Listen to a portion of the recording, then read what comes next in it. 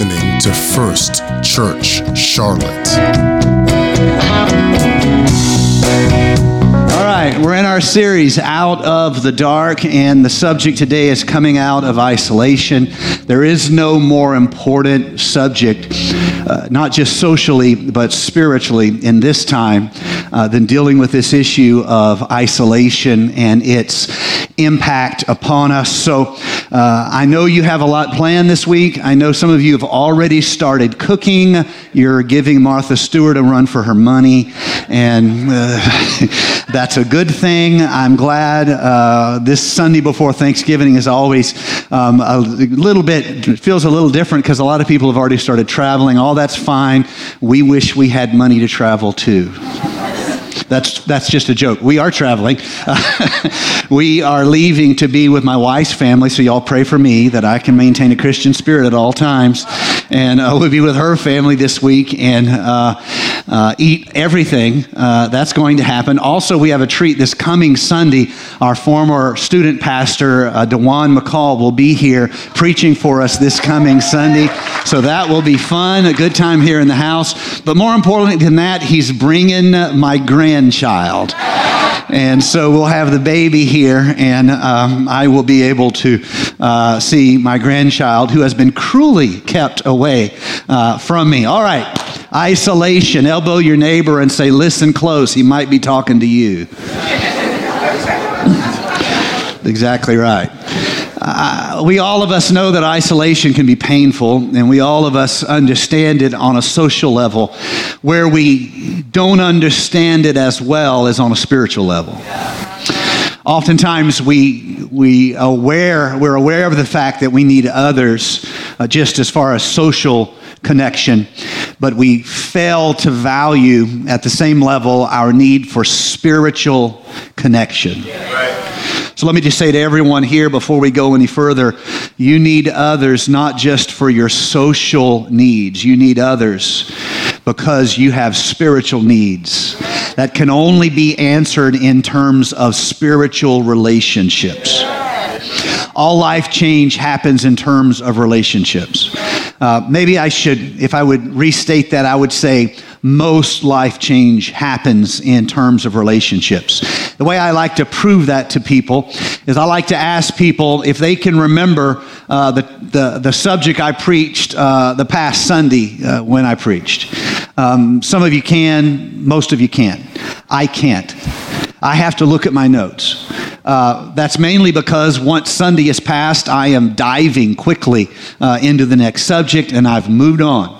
That said, we forget the sermon, and yet we value the sermon, but we forget it. If I were to ask you to name 5 messages that changed your life, some of you could do it, most of you couldn't. You would have to start trying to explain, well, there was this Sunday, and there was this visiting preacher, or there was this subject that the pastor was preaching on. Then, after some work, you could come up with some kind of an answer. But now let me flip the script on you, and let me ask you this. Could you name somebody that changed your life? All of you immediately would have somebody that changed your life. You wouldn't remember the message that I preached recently, some weeks back, say. But you can name people that have changed your life. That is why I say most life change happens in terms of relationships. There's a reason why people who are dealing with the hardest change in the human experience, which is overcoming chemical addictions, the hardest change, there's a reason why they put them together in a room. That's not because they can't think of an easier way to do it. It's because they can't think of another way that works as well. We need other people. Even if you're doing something that has a ritual style to it, like a Alcoholics Anonymous type class, you still need other people. And so isolation is not just damaging on a social level, it's damaging on a spiritual level. I heard a funny joke about Abraham. I'm already mispronouncing characters. It's not going well. Adam in the Garden of Eden, and he's all alone, and he's sad about it, and he is depressed, and he has everything he wants, he thinks, except he's alone. And he goes to the Lord and says, Lord, I'm all alone here. The Lord said, I could make you the perfect helpmate. They would always support you. They would believe everything you did was awesome, and they would never disagree with you, and they would compliment everything you did. Adam said, well, man, that sounds great. What's that going to cost me? And the Lord said, well, that's going to cost you an arm and a leg. And so Adam said, what can I get for a rib? That's funny, y'all. Come on. It's Thanksgiving. I work hard on my jokes. To be honest, actually the opposite is the case, and our women are much more valuable than all of us men. So, moving along. Isolation, I want to show this to you not just as a preacherly kind of thing. I want to awaken your concern and your, shall we say, respect and even fear of isolation. And I don't want to just do it in a preacherly way. If we're not careful, we can kind of come and listen to the preacher and that's what preachers are supposed to say. I want to, if possible, I want to almost shock you with how dangerous isolation can be. I'm going to use some data out of the Center for Disease Control to show this to you. This is from their website. These are in your notes. Social isolation significantly increases a person's risk of premature death from all causes, a risk that may rival those of smoking, obesity, and physical inactivity. Now, all of us need to be more healthy. You can start with me. And the big risks that we all are well aware of are smoking, obesity because of the sugar insulin problem, and physical inactivity also for the same problem. We don't think, however, that being isolated has a similar risk profile, a similar mortality influence upon us as, say, not eating right or not working out or worse, smoking. But the data would suggest that living lives of isolation has a similar damage to our health as those types of things. Social isolation was associated with about 50% increased risk of dementia. Even your brain needs the stimulation of other people in order to stay sharp. Poor social relationships, which result in isolation or loneliness, are associated with a 29% increased risk of heart disease and 32% increased risk of stroke. Loneliness was associated with higher rates of depression, higher rates of anxiety, higher rates of suicide.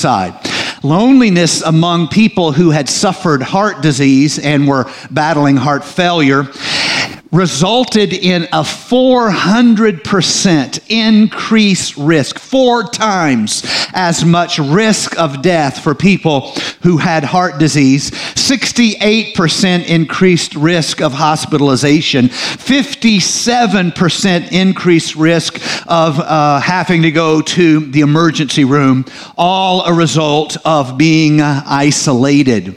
And yet some of us are not enough, shall we say, focused on our need to connect with other people. Some of us are too quick to make excuses for ourselves to isolate. I'm preaching to some folks here today. I hope you'll receive it.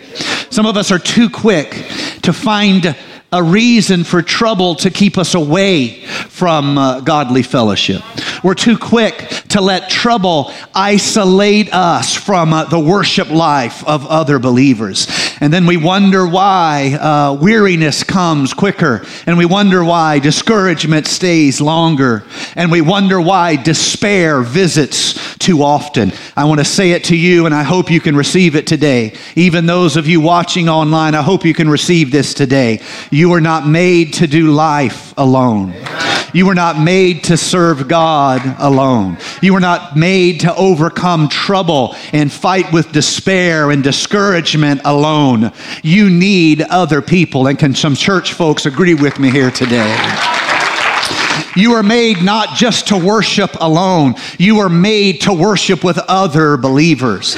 You are made to be knit together by God with people who are different than you are, who came from a different background than you came from, have a different ethnic inheritance than you, and you were put with them intentionally in God's plan. And yes, they were supposed to rub the rough edges off your personality. And yes, they were supposed to make you humble yourself and have a desire for other people in your life. I am praying that at this stage of the COVID experience, that people of faith would recognize their desperate need to be connected to a local body of believers. They would come to be convinced of their desperate need to have a house come together and lift up holy hands without wrath or doubting.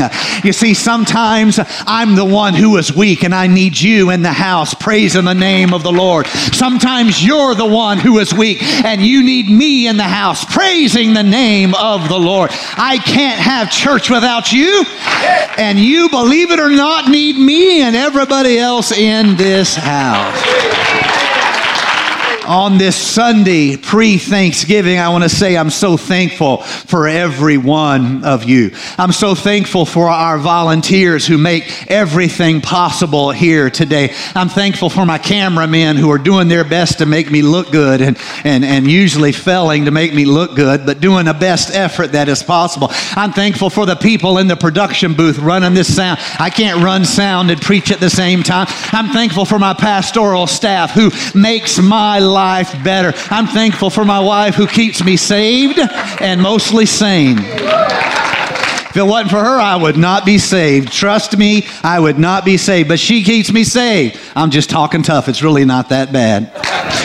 I'm so thankful for you, and I hope you're thankful for me. Do you get on my nerves? Well, sometimes, and I'm thankful for you. Do you agree with me on everything? Not necessarily, but I'm thankful for you. My chances of heaven are much higher with you than they are just with me. My chances of serving God and having my life make a difference are much higher with you serving God with me.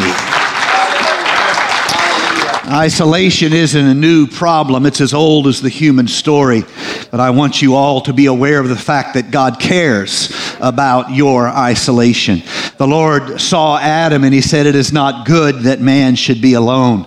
I'll make him a helper fit for him." And since he had already gotten some practice making mankind, the second job he did was much prettier. And he made a much prettier creation the second time.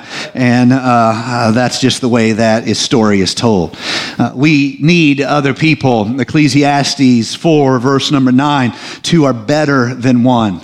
Elbow your neighbor if they're close and say, 2 are better than one. 2 are better than one. Now, if you're sitting by your wife, elbow them and say, but 3 will get you in trouble. See, that was funny the second time, I told you. 2 are better than one because they have a good reward for their toil. If they fall, one will pick up his fellow, but woe to him who is alone when he falls and has not another to lift him up. Again, if 2 lie together, they keep warm, but how can one keep warm alone? And though a man might prevail against one who is alone, 2 will withstand him.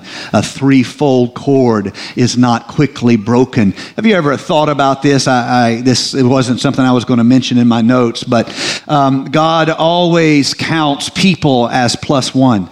What do I mean by that? 2 is better than 1, but a 3-fold cord is not easily broken because God is always +1 in your life. If you are living alone, you're not married, don't think you're alone, you are +1. God does not count himself absent. He is there with you. That's why 2 can be together, but God's +1. Amen. a threefold cord is not easily broken.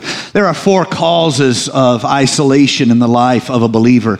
I specify believer intentionally because the truth is people of faith have better outcomes on almost every level of anxiety and stress than unbelievers. This isn't my opinion. This can be shown actually in the data of human flourishing and health. Believers do tend to have better outcomes in so many areas, live longer, healthier, etc., etc. I am not wanting to spend too much time on that. I just want you to be aware of that.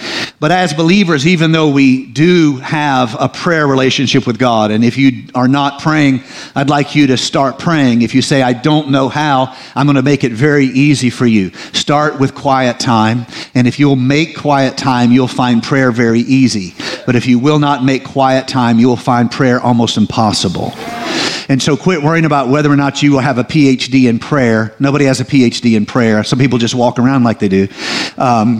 Make quiet time. And in that quiet time, you will find prayer very easy to do. And so here you have, as a believer, you have the advantage of a relationship with God. But even as believers, isolation comes. And it comes, even people who are striving to know the Lord, they can have a sense of isolation in their life. And I want to show you 4 areas how even for the church, even for believers, there can be a sense of isolation in our lives. And so I'm going to use a story from the Bible, from the Apostle Paul's life and ministry, and we will read in Timothy chapter number 4. And the first area of our life where isolation can be very natural and can feel very real is when we are going through a transition.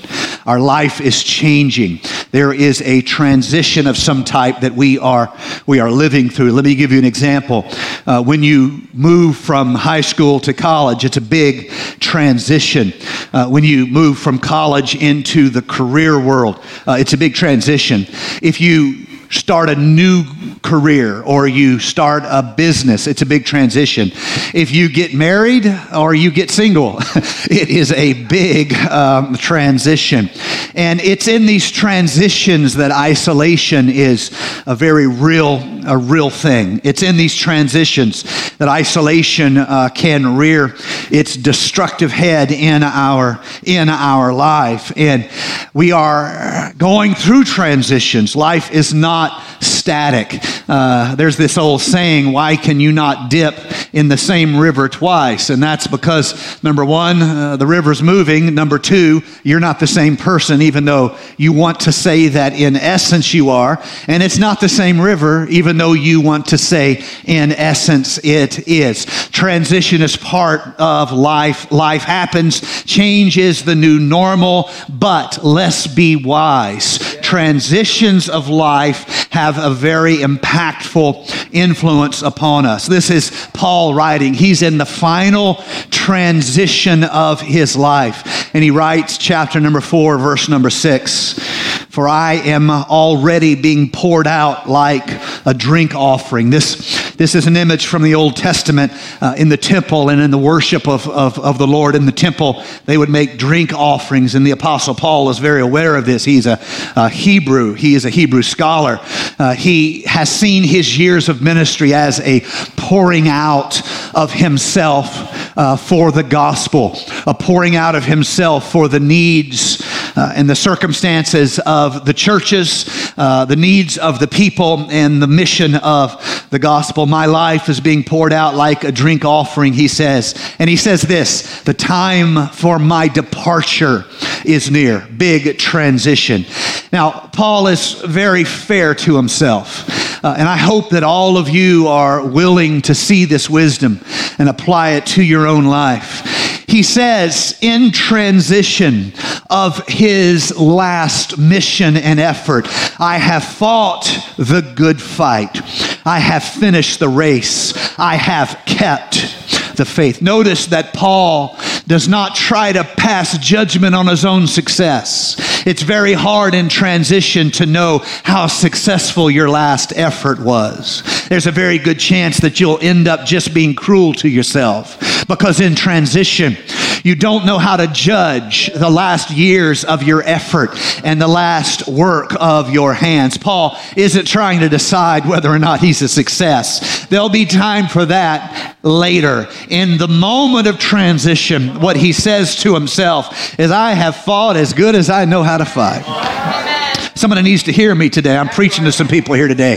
The enemy has beat you up over something that is in your past, and you're busy saying amen to the devil. You are in the wrong church. Quit saying amen to the devil and learn how to tell that voice to just hush in your life. Learn how to say, I fought as good as I know how to fight.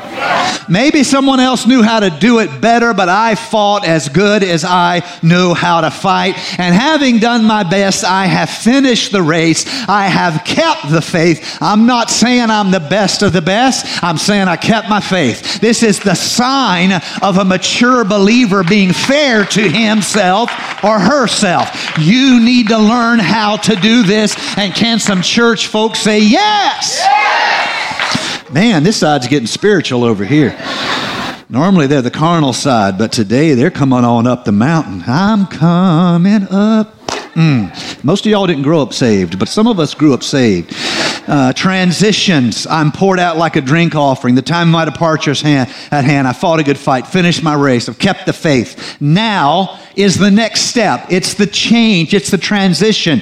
Now there is in store for me the crown of righteousness, which the Lord, the righteous judge, will award to me on that day, and not only to me, but also to all who have longed for his appearing. What transitions are you facing? You need to be fair to yourself. Quit trying to judge how good you did. You are not your own master. You have a master. Let God be the one who judges. The second circumstance of difficulty that the believer can go through that can feel like it's isolating you from others is when you are in some way either physically or spiritually separated from other people, other believers, brothers and sisters in the work, people who have assisted you and encouraged you. Notice this, verse number 9, Paul again, do your best to come to me quickly. Paul's saying, I'm alone. I'm stuck here in prison. I'm going through transitions. I'm all alone. Paul is living out the separation from those who have been a strength to him, and furthermore, the people who should have been with him, they're no longer with him. Do you see how separation can lead to despair in your heart, and you become increasingly isolated? He says this, Demas, he was supposed to be with me, but he forsook me. He loved this world. He's gone back to Thessalonica, and Crescens has gone to Galatia, and Titus has gone to Dalmatia. Some of you don't know where Dalmatia is. Well, I'll give you a fun fact. That's where Dalmatians are from. All right, moving along. Only Luke is with me. Get Mark and bring him with you. He's helpful to me in my ministry. I send Tychicus to Ephesus. There was a day when I went out and I had teams of people with me. There was a day when I was able to have the strength of other people with me in the journey. But now most of them have left me. And Luke can't be with me all the time. Luke has other things and other obligations, and I'm alone a lot now, and I'm aware how the enemy doesn't always cause isolation, but he always looks to leverage isolation. And so if you could come and help me, I want to make a challenge to all of you. If Paul knew how to humble himself and ask for his brothers to come and strengthen him, how much more should we humble ourselves and open ourselves to other people? There are some of you who you're waiting on the pastor to get a word of knowledge in order for him to know that you need connection connections. This should not be the way you operate. You shouldn't wait until the pastor gets a word of knowledge and connects you with somebody. That's depending way too much on the pastor. He may have been fighting with his kids that week, and it's hard to be spiritual when you're fighting with your kids. You understand what I'm saying? I want you to know there's another way. Do what Paul did. Humble yourself. Say, I can't do this by myself. Would you pray for me? This church is full of people who will pray for you. They will check on you. They will invite you over to their house. This church is full of pastors who will call you, who will join with you on prayer. Don't be a spiritual island. It is spiritually unhealthy. You need other people in your life.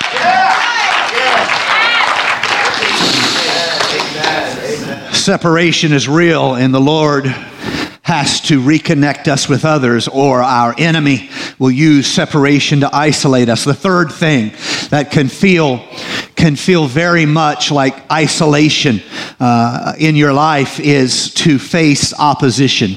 Again, Paul, verse number 14, Paul says, Alexander the metal worker did me a great deal of harm. The Lord will repay him for what he has done. You too should be on your guard against him, because he strongly opposed our message. Opposition is difficult, and if you are striving to lead others, you will find out just how difficult it is when someone opposes you, someone works against you. One of the reasons why this happens is just the nature of what it means to be human, and the nature of what it is to have different personalities than other people, and different styles of doing everything than other people. But this is what I know. It can be so painful that if any of you have ever tried to lead others, or tried to spend time investing in people and teaching a Bible study, and find out that for whatever reason, whatever circumstance, they were opposing you, they were working against you, you realize how Paul could feel. So many people in their life, they're not in control of their spirit, and the Bible shows us this image of a person not in control of their spirit as a city that has no walls, and it's as though any evildoer can just come through and ravage the city. Any spirit can just come through and make them angry. Any trouble can just come through and upset their whole life, because they have no sense of discipline between what is happening outside their life and what is happening inside their life. As people of spiritual wisdom, we don't need to live this way. The first control you have in your life is a control over your own spirit. You say, how do I know if I am doing better? Well, there's a few things you can say. A couple prayers you can pray that I would encourage you. The first prayer I would give you to pray is, Lord, what have I said today that if I heard it said about me would have hurt me or made me angry? And if you'll pray that prayer, you'll feel the conviction of the Lord upon you, and you'll have brought to mind things you said that day that if someone said about you, it would make you angry. And if you're not in control of your tongue, it doesn't matter how long you've been serving God, you're not in control of your spirit. The second thing I would suggest to you is to pray this prayer: Lord, am I seeing things as they are, or am I seeing things as they feel? Right. And if you are seeing things in your life as they feel and not as they are, you need God to help you get in control of your spirit, because your emotions are running over your reality. And so that's just a short sermonette for Christianettes here on getting control of your spirit. When you don't have control of your spirit, it is as though your life is always a runaway truck going down a grade looking for a runaway truck ramp so you can have something slow you down. My wife told me a funny story this week about she loves canning, and she's all the time canning stuff and all that kind of stuff. Yeah, she's a bit of a nerd, but she had to be because she was marrying me, and I'm the biggest nerd ever. True story. But she loves canning, and she's on a canning website, and she put on this canning website about how she does something with vanilla beans. Don't no hair, don't care, whatever. Vanilla beans, and you get the idea. So she put this recipe on there, and we're driving, and she just starts laughing, and she's like, some people just go nuts over everything. So she reads me this post. There's a lady who comes on there, sees that they are not using the vanilla beans she has always used, and is not canning them the way she has always canning them, and she blows up. And she says, this site is full of liars. This site is full of misinformation. I wouldn't trust this site to keep my dog. I mean, she's just going off. She didn't say that, but some version, She is going nuts. You can cancel my membership now. Who cancels a free membership? She goes nuts. And I'm just like, holy moly, this is all over vanilla beans? And Charlotte's like, I know, right, vanilla beans? I said, well, what did you say? Well, then Charlotte reads out, well, thank you for your time, blah, blah. Look, guys, my wife is sweeter to strangers than she is to me. If I would have said that to my wife, she would have punched me in both eyes. But it's a stranger. She's like, well, thank you for your time, blah, blah, blah. Sweetie pie, sweetie pie. Other people are like, well, yes, good riddance. And I'm like, praise God, somebody with sense in the house. This is the reality. This woman is not in control of her spirit. Let me give you some insight. It wasn't about the vanilla beans. Let me say that again. It wasn't about the vanilla beans.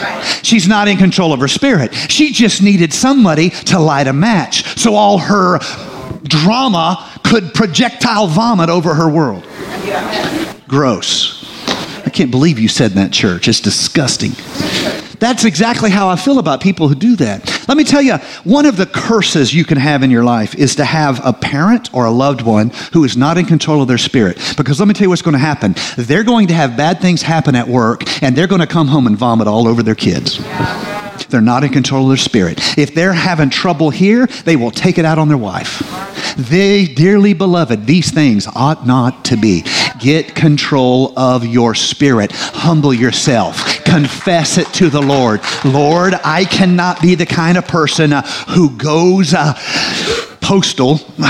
If anybody works at the post office, I'm sorry, but I mean, it has seemed to be a thing. You know what I mean? Oh, I'm sorry. Scratch that from anyway, moving along. Rejection is hard. Here is the fourth reason. Number 3 was opposition. Number 4 was rejection.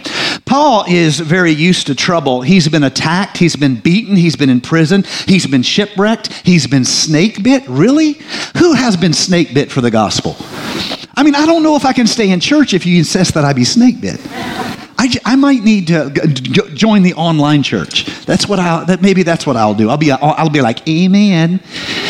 I don't want to be snake. Paul was snake fit for the gospel. I got some amens from back here. Finally. Anyway, moving along. Paul is used to trouble, but I want you to see something. Rejection still hurts. Yes. Verse 16, at my first offense, no one came to my support, but everyone deserted me. Even Luke deserted him. Even Silas, you get the idea. At my first defense, no one came to my support, but everyone deserted me. Here's a guy who's been attacked, he's been beaten, he's been in prison, he's been shipwrecked, he's been snake bit for the love of God, and it still hurts.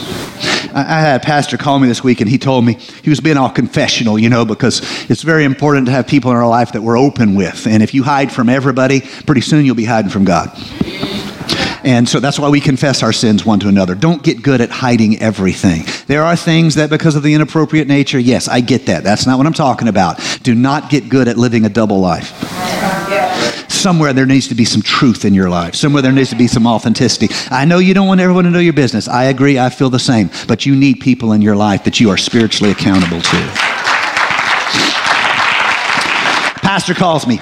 He says, I had some trouble in my church, and he said, I realized that this has been going on for years. Every time this happened, it hurts so bad. And I've just been telling the Lord, I want to get where it doesn't hurt anymore.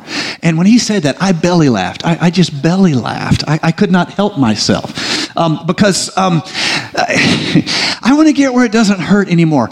Tell me about this mythical place that supposedly exists where it doesn't hurt anymore. I know some of you claim it, but that's because you have a drinking problem. It's not the same thing. I know after the third shot in, it doesn't hurt anymore. But then you start singing country western songs and your life implodes. So that's not the solution.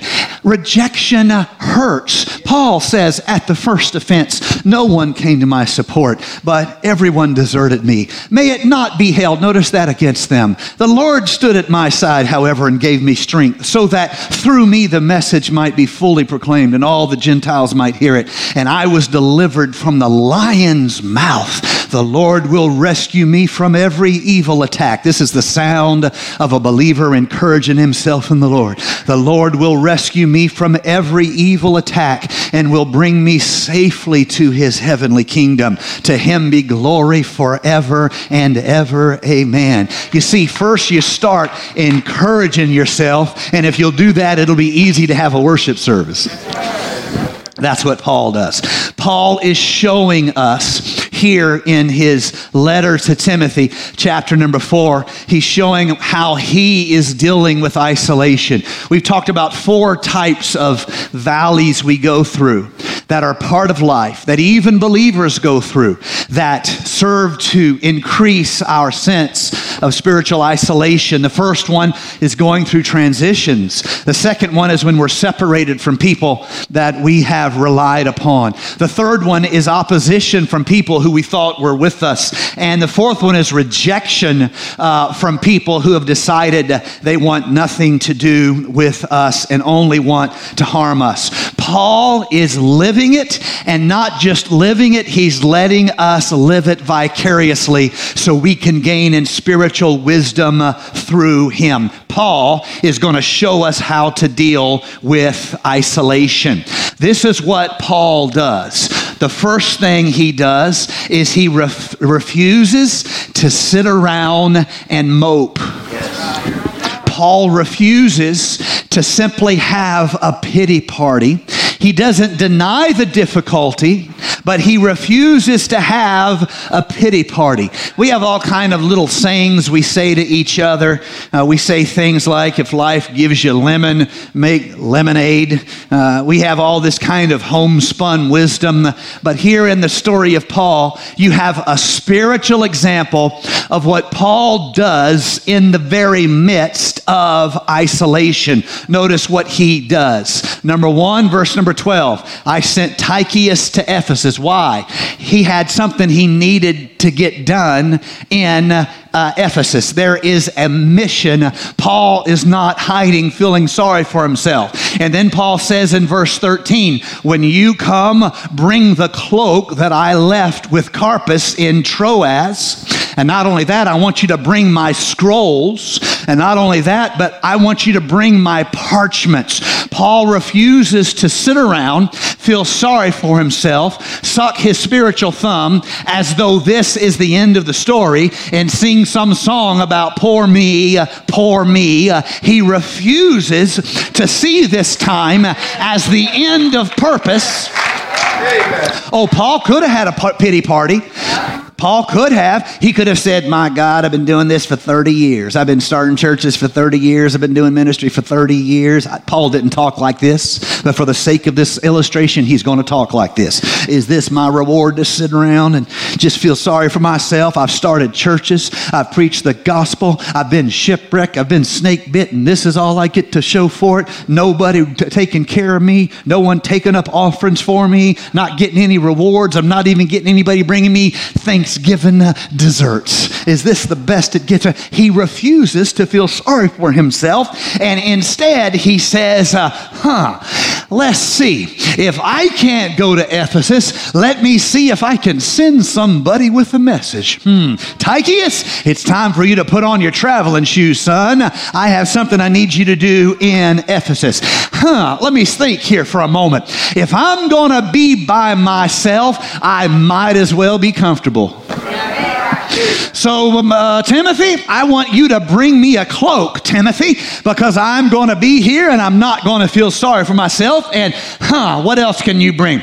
If I'm going to be here, you need to bring me some books, because ministry comes out of that which is poured into me and that which is poured out of me. And I'm not going to do nothing. I may be locked up. I may be isolated. Maybe I can't get out like I used to get out, but it's not time to feel sorry for me. I need books so I can pour into me, and I need parchments so I can pour out of me. I'm going to read and I'm going to write. Oh, hear me somebody today. Your isolation can serve to end your spiritual effectiveness. Or you can say, bless God, but you need to practice saying that. It's an old church thing of bless God, I'm going to find a way to do it anyhow. You are able to take isolation and turn it to a spiritual productivity, not just a spiritual pity party.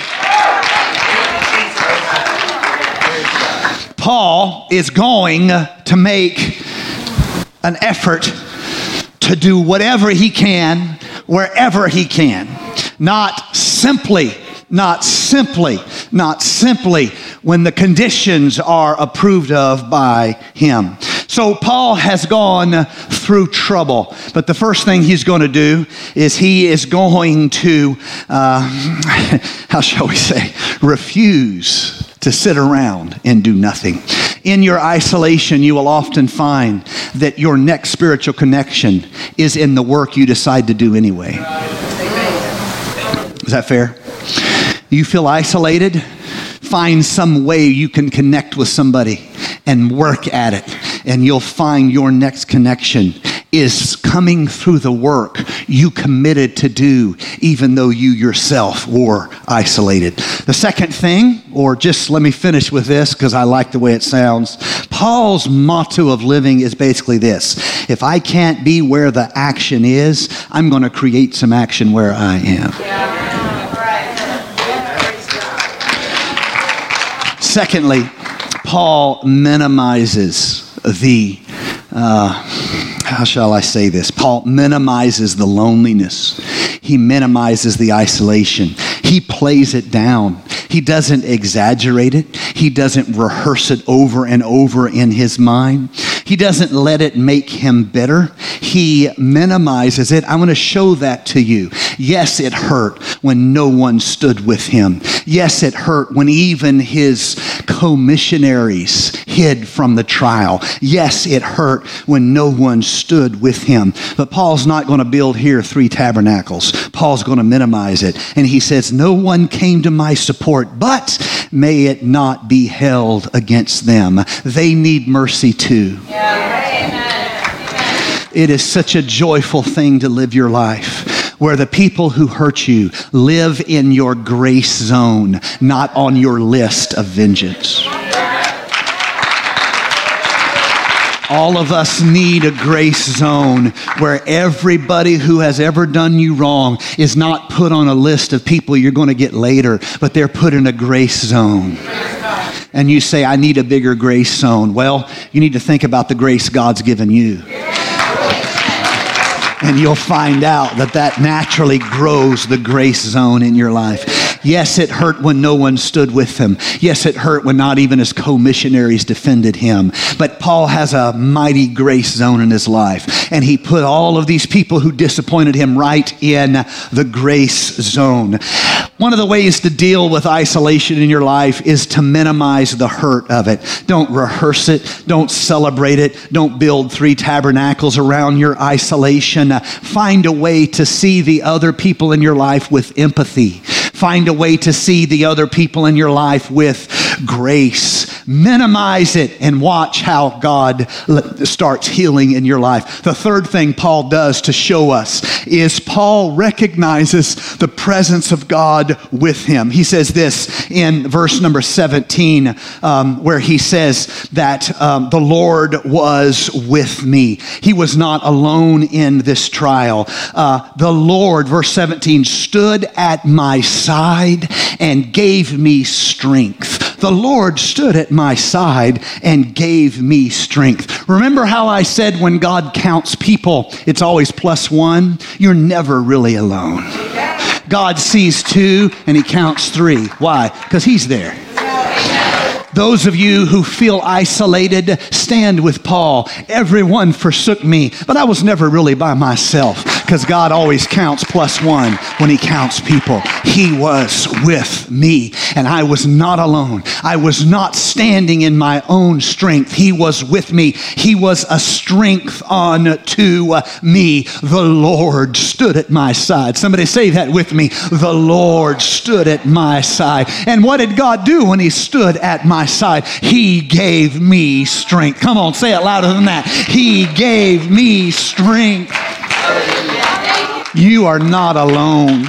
I speak against the sense of isolation that has kept you from real spiritual effectiveness. You know, the worst thing for ourselves when we are isolated is that we ourselves would lose our way and become a spiritual castaway. But there is something that I would say is just as bad, if not worse, and that is not just that we would become a spiritual castaway, but that our spiritual effectiveness would be lost.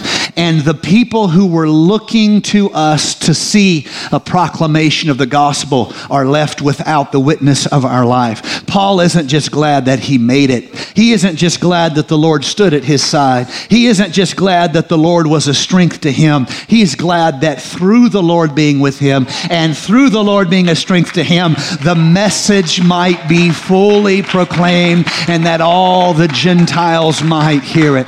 I need every one of you to connect with the church. Don't wait for a perfect church. A perfect church won't accept your membership. Find a church and connect with those people. And don't look for a church of people who's all like you. We can't have a church that's all thumbs or a church that's all elbows. We need people who are different than us, people from different backgrounds.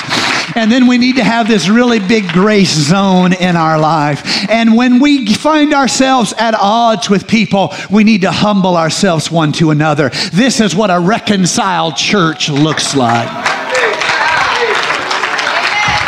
A church of Pharisees is a church that's always finding people who don't measure up. A church of grace is always finding people, and they're saying, look, you ought to come in too. I don't really belong to be here either. Yeah. They have this huge grace zone. And what you find is that you change more lives through love than you ever change through grace. So minimize the hurt, recognize the presence of God, and lastly, as our musicians come, the fourth way to deal with loneliness is to empathize with other people's needs. See that you aren't the only one who is lonely, say. You aren't the only one who is isolated. You aren't the only one who had kids go away from college and you're going through that transition. Boy, I'm dreading that one.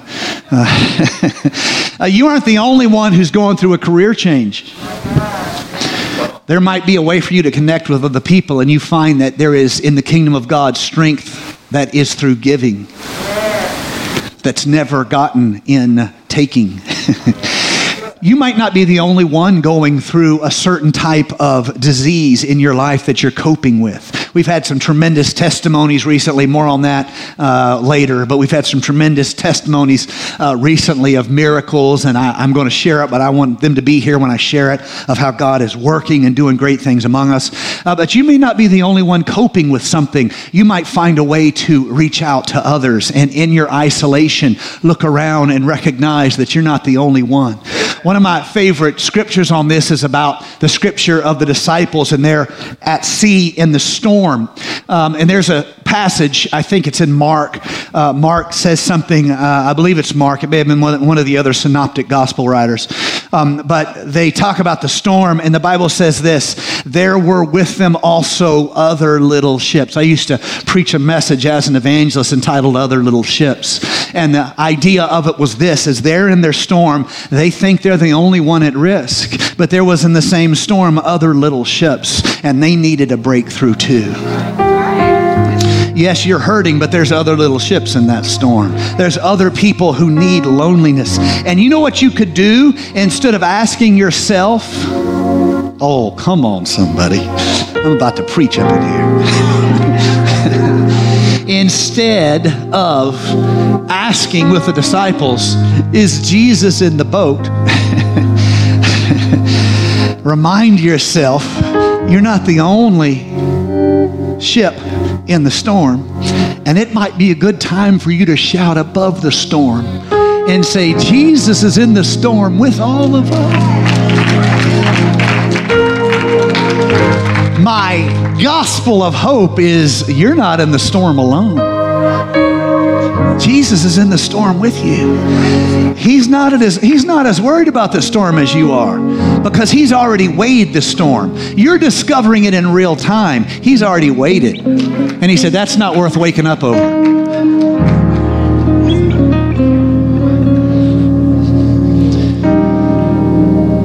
Paul says, the Lord stood at my side and gave me strength so that through me the message might be fully proclaimed and all the Gentiles might hear it. I love this. Paul's locked up. He's cold. He doesn't have a coat. He's bored. He has nothing to read, nothing to write. So he's alone. He's abandoned. He's forsaken. Demas left him. He's cold, he's bored, and he's probably hungry, because back then the family had to feed prisoners. They did not feed prisoners. True story. Read you some history. And if their friends and family didn't care for them, they literally would let them starve in the prison. That's different history. Nowadays, we give them 3 good, unappealing meals a day. But the idea here is Paul is cold, he's bored, he's broke, he's locked up, forsaken, and you know what he's saying?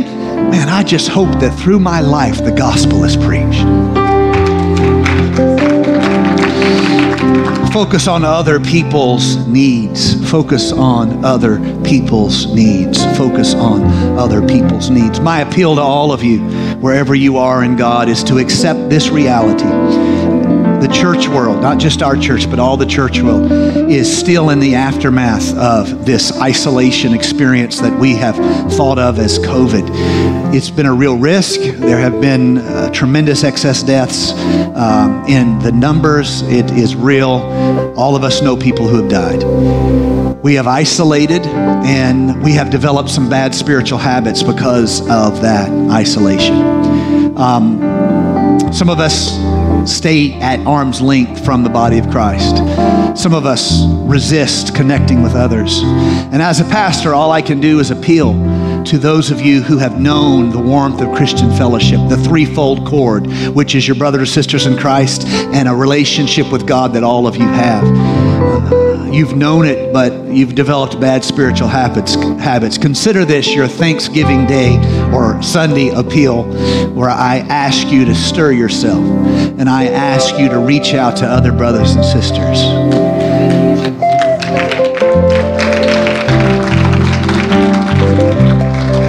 You've stayed away from the service because it's so stinking convenient. I know. We've made it so easy for you to stay at home.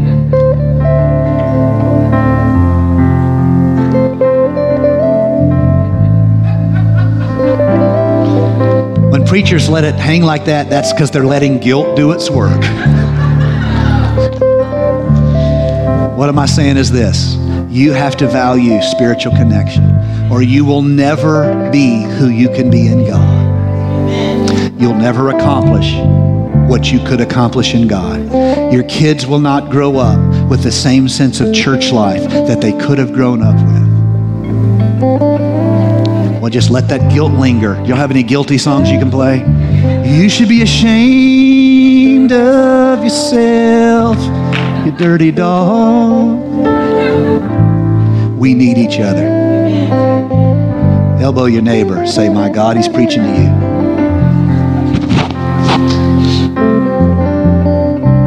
Roxanne, I need you. I need you. You guys understand? Carlos, I need you. I need you. You didn't know I was going to get you the first Sunday back. My God. I love you, darling. Who should I pick on? You guys getting the point here? I need you. don't let your only friends be people outside the faith. You need friends outside the faith. You do. How else are you ever going to have a witness or a testimony? Or you need that. But I need you. You need me. Our church will never be what it could be, keeping each other at arm's length, staying away. We have to say, God, you did not create this personal canoe for me to make it a heaven in. You created a ship, and you put all the fellows in the ship, and that's why we call it fellowship.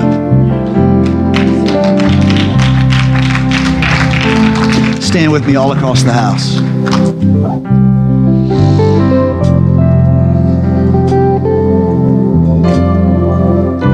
How many of you have a need that you'd like to see God do in your life this week? Would you raise your hand all across the house? You have specific needs. How many of you need healing in your body? You need healing in your body. Maybe there's some people, if you look around you, they're standing near you. If they're close enough for you to reach out and put a hand on the shoulder, why don't you do that? If they're not, why don't you extend the hand in their direction? Kind of try to look at the people. Raise your hand one more time. I'd like everybody in every section to look around and find someone that you're going to pray for specifically. Let's pray for healing in this house right now. Lord Jesus, we are praying right now for divine healing in our brothers and sisters.